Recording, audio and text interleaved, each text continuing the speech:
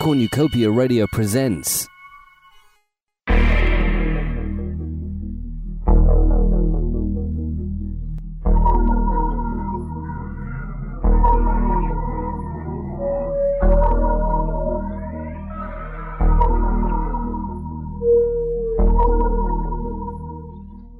Martians Never Die by Lucius Daniel.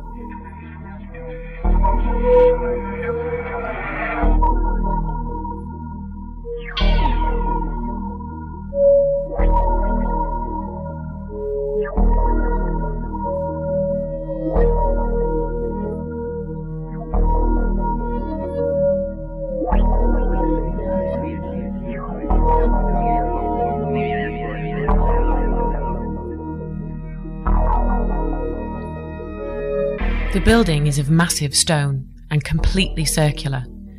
There's an inner room, a barren circle with unbroken walls, 3 feet in diameter and entirely open to the sky at the top.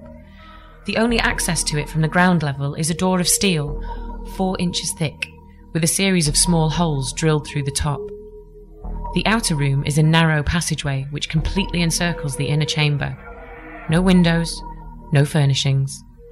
The wall broken only by another door which leads to the street. A fluorescent tube spreads its cold light into the narrow space between the 2 doors, and under it stand Hal Stern and Faye Curtis. She looks beautiful, he chunky and affluent, and they are both very nervous.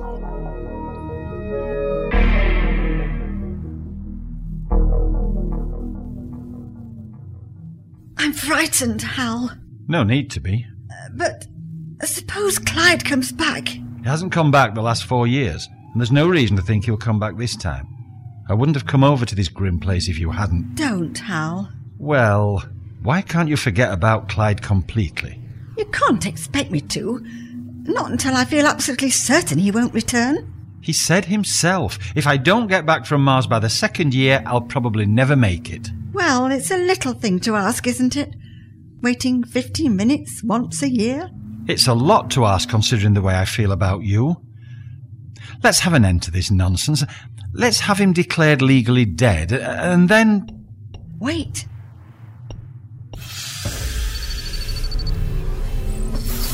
Who are you? I'm the news reporter, remember? You made a deal with my editor, said I could come in here in case he came back. Well, you're a little early. Why? What time is he supposed to arrive? At 3:44 and 29 seconds, precisely. If he comes at all. How can you know the exact second? Because that's the time when the solar currents are the most favourable. Once a year? Yes. You're Mrs. Curtis, aren't you? I am. Do you know the principle on which Dr. Curtis got to Mars? I mean, it all sounds like fourth-dimensional stuff to me. It's not fourth-dimensional, and I'm afraid it's far too complicated to explain. Didn't you get a little sore? The doctor taking off for another planet that way, leaving you behind by yourself. That's a rather impertinent question, isn't it? You're Mr. Stern, aren't you? I am. And you helped Dr. Curtis finance this Mars project? I have been his friend and financial advisor for many years, yes. Is that all? What do you mean by that? Sorry, skip that question. I just thought, where does that other door go? To the projection room. Could I take a look inside? No. A bullet train couldn't pull that door open. Well, how will the doc get out if he does come back? It opens by pneumatic pressure. The sphere will come into the projection chamber at tremendous speed. Air compression will open the door and act as a cushion for the sphere at the same time. I guess those little holes at the top of the door are part of the system, right? Yes. The air will come through those holes with a whistling sound. Giving you a little warning, huh? That sounds very much like an insinuation that I was... Hal, please. Hey, what's that noise? Hal! It's the air pressure! He's back! Oh, brother, what a story!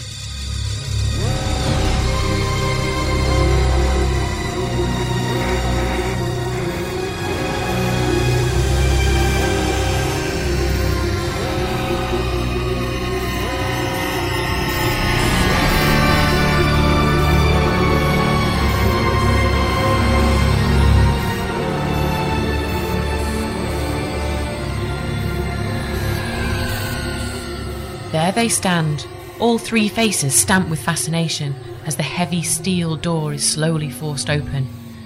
The reporter is aglow with his good fortune at stumbling onto such an event. The lady contemplates a husband she never expected to see again. But Mr. Stern, well, for reasons of his own making, he is not at all happy to see Dr. Curtis reappear today. Not at all. It can't make any difference. It mustn't.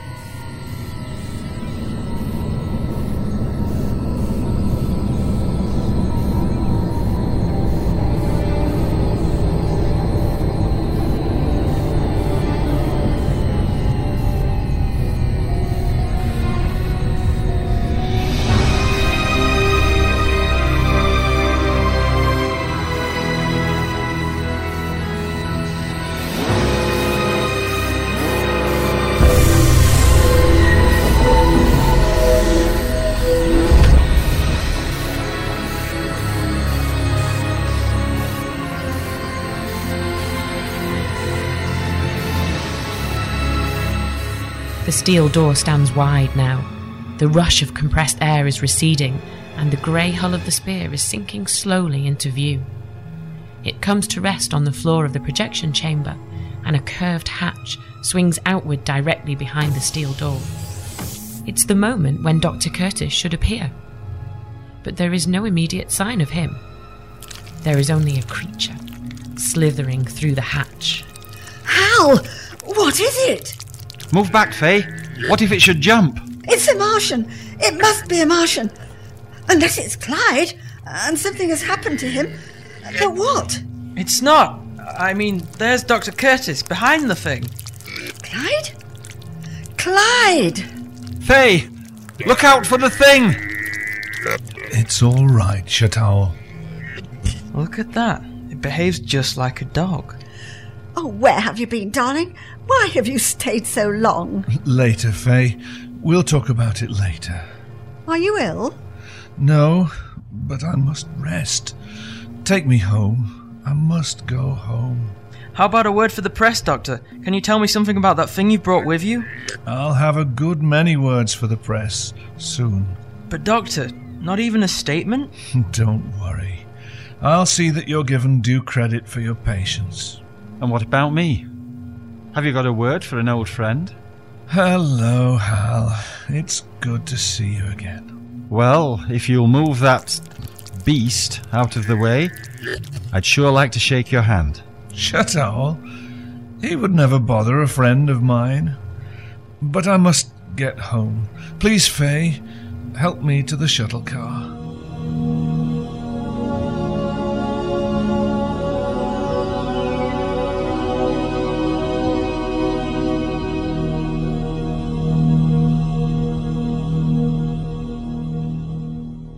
An animus has already formed between Stern and the beast known as Shatowel. There's a strong leather odour as the creature brushes past Stern and galumps to the door. It's built in the manner of a frog, except it stands 5 feet high while squatting on its powerful haunches. The feet are different too, being studded with suction cups like those of an octopus. Mr. Stern is filled with an instant loathing as he follows the grotesque form through the door. Imagine his state of mind as he finds himself sharing the rear seat of the shuttle car with it.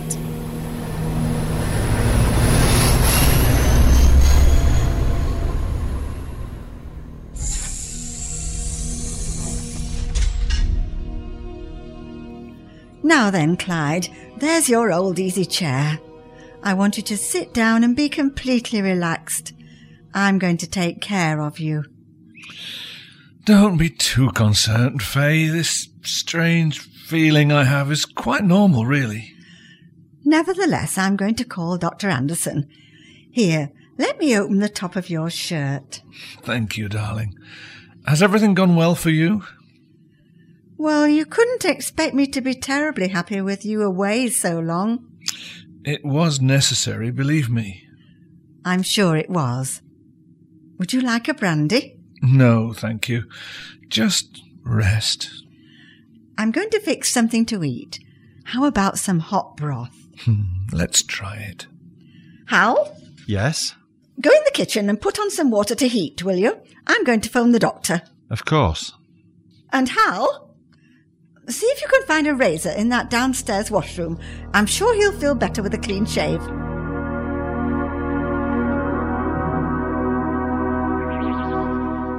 Mr. Stern is being made to feel like a houseboy, and he is not pleased. He would gladly find the razor and cut the throat of Dr. Curtis, except that he is fully aware of the consequences. He snatches a hasty glance at the thing. It is sitting close to the easy chair, alert to the discomfort of its master. Stern notes that its attention, at least, has ceased to focus on him, and he goes on into the kitchen where he can wonder quietly just what should be done. Faye follows him before his thoughts have a chance to take form. Here's the opportunity for a quiet word of reassurance, and he closes the door quietly behind her. Did you find the stock cubes, Hal? No, hang the stock cubes. Listen to me. We've got to find time for a little private discussion. About what? About us, of course. About what we have to do now that Clyde is back. What we have to do is take care of him. Now, where did I put those cubes? Have you forgotten everything that we'd planned? How can you even think like that, Hal? We talked about those plans when it looked as though Clyde would never come back. But he has come back, and he's sick, and he needs me. So do I. I'm sorry, that's just the way it is. There's nothing I can do. Suppose I just tell him the way things have been between us. I know Clyde. He'd understand eventually. Well, he wouldn't understand the speculating I've done with his investments. What? And I did it for you. I was trying to get back some of the money he wasted on that infernal machine. But I never asked you to. There was plenty left for everything I wanted. Nevertheless, it was done for you. And I'll make that perfectly clear. How much of Clyde's money have you lost? The amount doesn't matter. The point is that Clyde never approved of speculation, at your insistence. Look, I'm staying with Clyde and looking after him as long as he wants me to. You can handle this other situation according to your own standards. You bet I will. Meantime, you might try and cooperate until Dr. Anderson gets here and we find out how sick Clyde really is. You certainly can't be boorish enough to bother him in his present condition. The lady is leaving Mr. Stern flat, although one hardly feels sympathy for him. He's old enough to know that even Lloyds of London will not ensure the affections of a woman. But now he turns, quite naturally if you like, to thoughts of mayhem. If Clyde lacked the simple common courtesy to get lost in the void of space, then Mr. Stern would have to put him out of the way. This would have to be done soon, before Clyde gets around to revoking the power of attorney he had so thoughtfully delegated to his old friend. So, the decision is made, and immediately becomes irrevocable in Mr. Stern's mind. It is only a question of how. Only with a splendid sense of determination can a man will himself to such destruction. Mr. Stern sulks in the kitchen for a time. He is attracted back to the living room by a swelling clamour, and finds himself facing the awesome consequence of fame and public attention. The press and the curious ones have beaten a path to the door of the man who not only got to Mars, but made it back alive. If Dr. Curtis's life should depend on rest and quiet, he will have little chance now. Hal, will you please take care of those people at the door? It's impossible to hear yourself think. Looks like there's a small army of reporters out there. What do you want me to do? At least make them stop that pounding on the door. Why must people be so inhuman? I'll do what I can. It's me, remember, from the projection chamber? Is the doctor ready to give a statement now? Come on, don't tell me he's publicity shy. I'm afraid Dr. Curtis is sick and can't talk to anyone yet. What's he gonna do? Keep his story a secret? He will make a statement as soon as he's able. He certainly won't talk to anyone until his physician has examined him. When will that be? Dr. Anderson has been called. That's all I know. He must have told you something about his trip. What about this Martian he's brought back with him? Look, I don't know any more than you do, so no pictures and no story until further notice. Look, I'm only trying to do my job. The people have a right to know. Okay. Lay off the door, but stick around. I'll try and get some information to you later. I think there might be something wrong with Dr. Curtis's heart. Okay, but appreciate it. Will they go away? I don't think so. Clyde is the news. Then I'm going to call the police. The police won't drive away the press. Well, can't they stop that pounding on the door?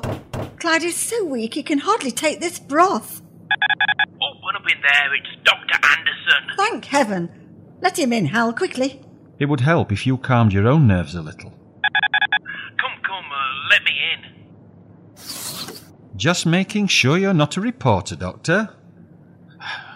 Where's Clyde? Over here in his chair, Dr. Anderson. I'm afraid he'll have to be taken to a hospital. No hospital. And why not? This condition is only temporary. How do you know? Where the devil have you been, Clyde? And what have you done to yourself to get in this condition? And what's this thing? Get it out of my way. It's all right, Shutowl. Dr. Anderson's a friend. It's well behaved, even if it does look a fright. Here now, let's listen to your ticker. I'm afraid there's a strain, Doctor. The difference in gravity between Mars and Earth, you know. And that awful crowd outside. They'll be coming through the cracks in the floor. Will you please be quiet? I'm telling you, there's nothing wrong. The lad and I told me exactly what to expect and what to do when I got home. Lad and Eyes? Never heard of them. Well, they're the intelligent race on Mars. Quite similar to men, but smaller. I thought this thing here was a Martian. No, Shutowl and his breed are only bred as pets. These Lad and Eyes, any doctors among them? Oh, they're incredibly advanced in ways we'd never understand. They told me I'd feel this way, and that rest would be the only cure. So in that case, why aren't you in bed then? Rest, I said, not collapse. Matter of fact, I should try taking a little walking soon. Well, seems there's nothing too wrong with you. Look, I'll leave some pills, but try not to take more than one every hour. Call me if I'm wrong. I'll let you out, Doctor. So, are you staying here, Stern? Yes. And don't worry. I'll see that Clyde gets plenty of attention. Well, you better support him if he's planning on taking that stroll. Right now, that heart is working pretty damn hard. I'll walk him out in back and let him sit by the ravine. Things are progressing nicely for our Mr. Stern. Dr. Anderson has unknowingly provided the method for murder. Later, the police arrive and inform all that they are quarantined until health inspectors have examined Dr. Curtis. Thus, no interruptions. The crowds continue to mill about in the street, maintaining an air of confusion. There remains only Shutowl, and the creature must be disposed of before Stern can deal with its master. He concentrates on the problem and examines the monster carefully. How would it defend itself? It has no teeth, and therefore no bite. A creature of his size would hardly be equipped with a sting. Its haunches and arms look powerful, and the suction cups on its fingers would make a grip difficult to break. On the other hand, it must have a thin skull, adjusted to the slight atmospheric pressure of Mars. The beast returns his stare malevolently and inches closer to his master. It is somehow aware of Stern's intent. Curtis dozes in his chair, and Stern waits for him to awaken. Waits until after dark. Are you awake, Clyde? Yes, I think so. Where am I? Home. Curious. I feel as though I'd been in a trance. That's the way you looked. What time is it? Around 8. Oh, I must move about. The lad and I told me to move about, or I'd have trouble with my legs. I'll help you. If your beast will let me. Let him support me, Shutowl. It certainly keeps a close watch on you. An amazing creature in many ways. There. I'll just lean on your shoulder. Did I hear Clyde? Are you sure it's all right to move around? It's necessary, my dear.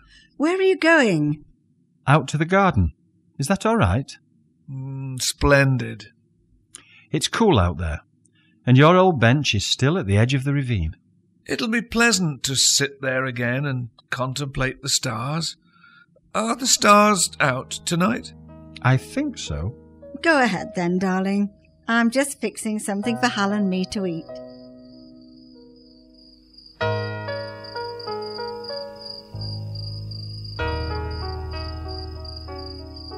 The stars are uncovered in a perfectly clear sky.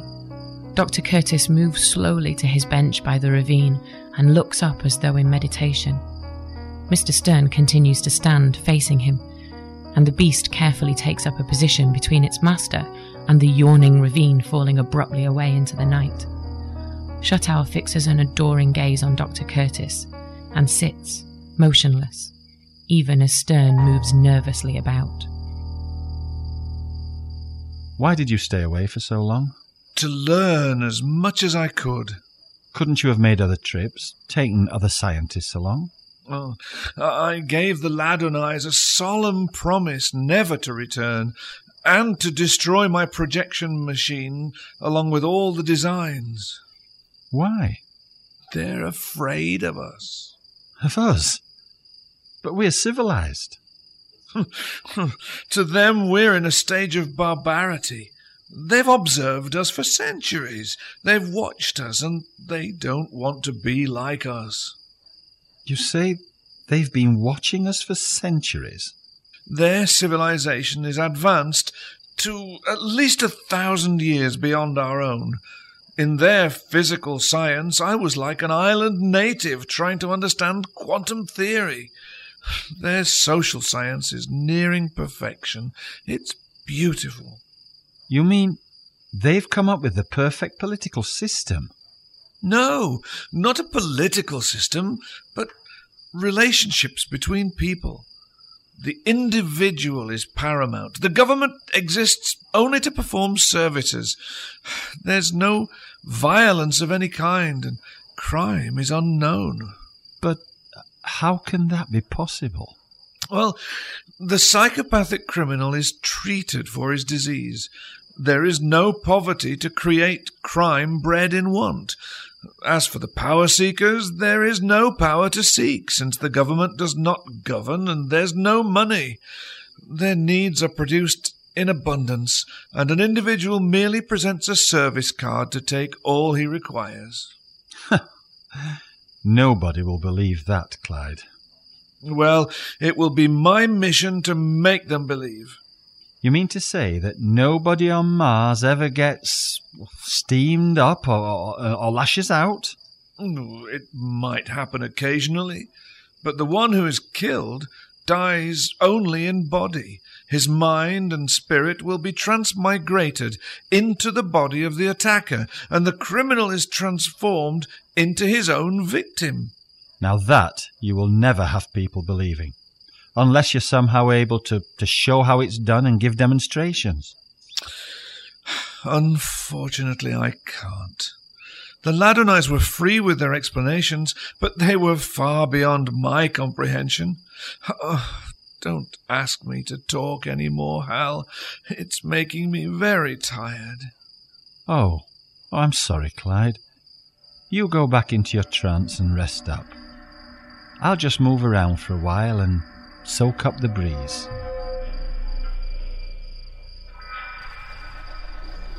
Dr. Curtis is slumping back in his seat, almost gratefully, and in another moment he is staring fixedly at the stars.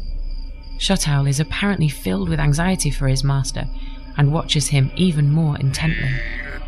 Mr. Stern is pleased to note that nothing he does seems to distract the beast. After walking about the terrace for a bit, he moves close to Shutowl. The creature pays him no heed. Mr. Stern picks up a rock and tosses it into the ravine. The creature is unmoved. Mr. Stern picks up another rock, a larger one, and again makes though to throw it into the ravine. But he suddenly reverses his motion and brings it down crushingly on the back of the creature's head. There is no sound, and a slight push topples the creature backward into the ravine. The clumsy beast will appear to have fallen over the edge. Quite satisfied with himself, Mr. Stern leaves Dr. Curtis in his trance and strolls to find Faye in the kitchen.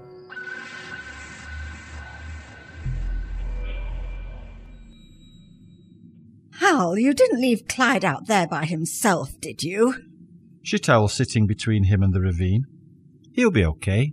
He's snoozing again. I'm just getting a light supper sorted. It's nearly ready. I've been talking with Clyde about Mars. Does it sound like a nice place to visit? It sounds like Utopia. Clyde is fascinated with it. I must hear all about it. When he's feeling better, of course. I wouldn't be surprised to see him go back after a while. What? You can't blame the guy. If he's found the perfect place to live, well, who wouldn't? Was there any mention of taking me along? You didn't come into the conversation at all. Hal, you're not just making this up. Look, Faye, I understand how you feel about a man like Clyde. He's pretty phenomenal compared with someone like me.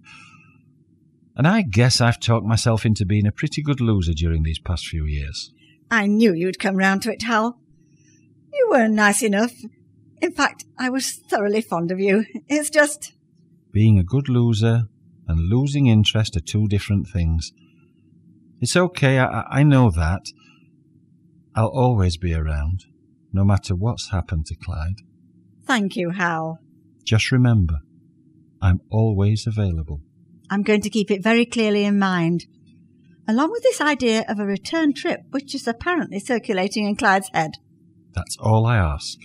Well, this omelette is ready now. Are you sure Clyde is all right out there? You needn't worry about anything happening to him with Chattel standing guard. Oh, and have you got some iodine? Have you cut yourself? I must have pricked my finger on a thorn. It stings like fury. Ooh. There's a bottle in the medicine chest upstairs, but please hurry, or the omelette will be ruined. Oh, never mind. A little sting isn't going to kill me. Let's eat.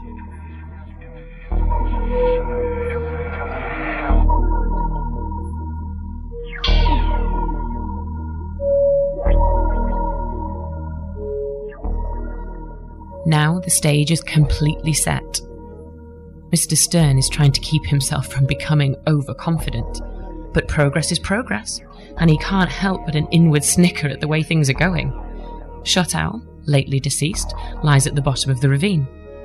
A resentment against Clyde has been planted in Faye, and the overdose of heart stimulant he will administer to his old friend in a brandy will do the rest. True, the sting in Stern's finger has given him a moment's worry, because he knows it did not come from any rosebush. It started the moment he pushed Chattel into the ravine. The monster must have caught his finger for a fraction of a second with one of its suction cups. Their supper out of the way, he and Faye help Dr. Curtis back to his chair in the living room. Stern's arm is around Clyde's shoulder, and he actually feels a surge of warmth towards his old friend.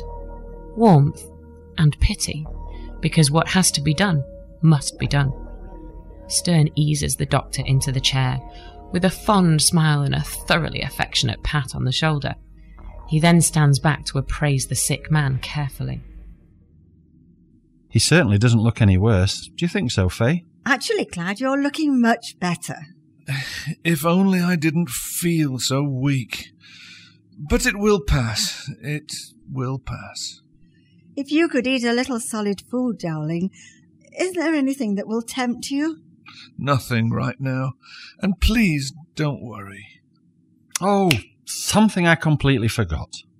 Forgot to do, Hal? Dr. Anderson told me when he was leaving. Clyde is supposed to have a little brandy in between those pills. No, I think not. But, darling, if your own physician ordered it...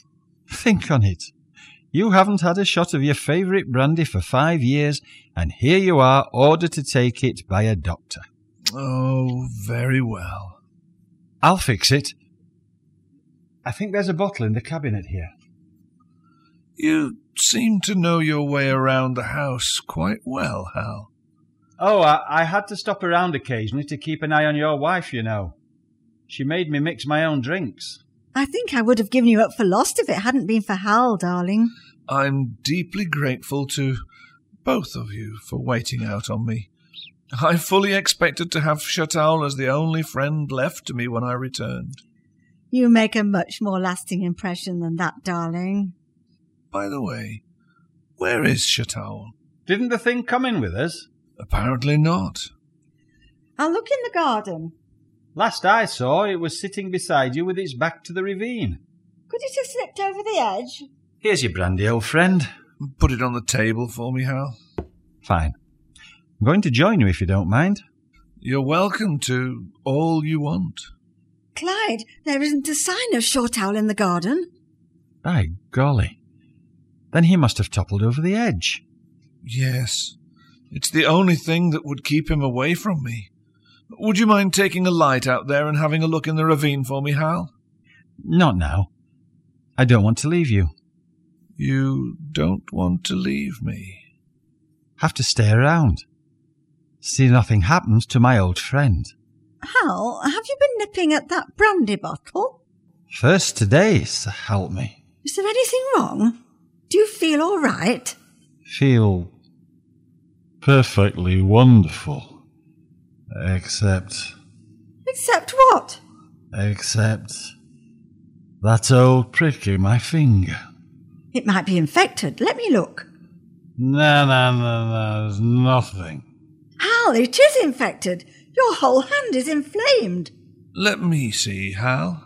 Nothing, I tell you, Clyde. Never give me a minute's thought, understand? Poor old Shataul. He so wanted to come back with me. You forget about Shataul. Old Hal will see nothing ever happens to you now. Old Shataul is dead. Martians never die. What do you mean by that, Clyde? How do you feel now, Hal? A little numb down the side. Right along with his inflamed hand. I'm going to call Dr. Anderson. I don't believe Dr. Anderson can help now, Faye. Hal, listen to me. Can you understand what I'm saying? How do you feel towards me? No. Clyde! Whatever has come over him? He's actually squatting at your feet the way Shortowl did. So, you killed Shortowl. Was it because you had to? Was it so you could kill me? Poor Hal, what have you done? Clyde, will you tell me what's happening? Look at him. It's no longer Hal, my dear, but Shataul in Hal's form. I went as far as to tell him straight out that a murdered Martian never really dies. Not even their animals. Not even their animals.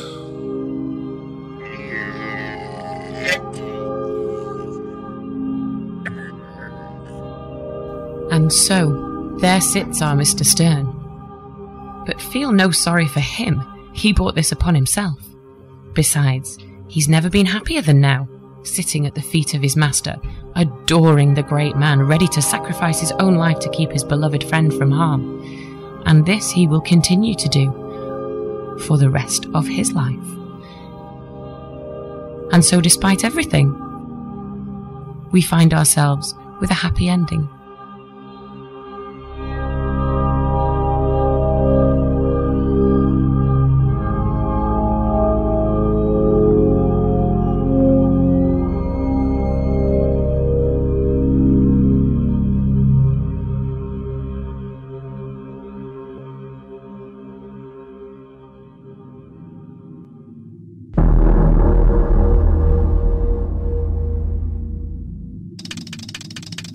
Martians Never Die starred Tim Rutherford as Hal Stern, Christine Bellamy as Faye Curtis, Ian Carter as Clyde Curtis, Stephen Bolivant as the reporter, Peter Beeston as Dr. Anderson, and Claire Hodgson as the narrator.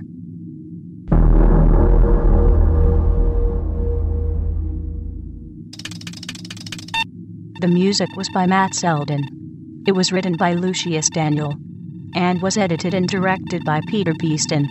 This production is copyright 2010 to Cornucopia Radio.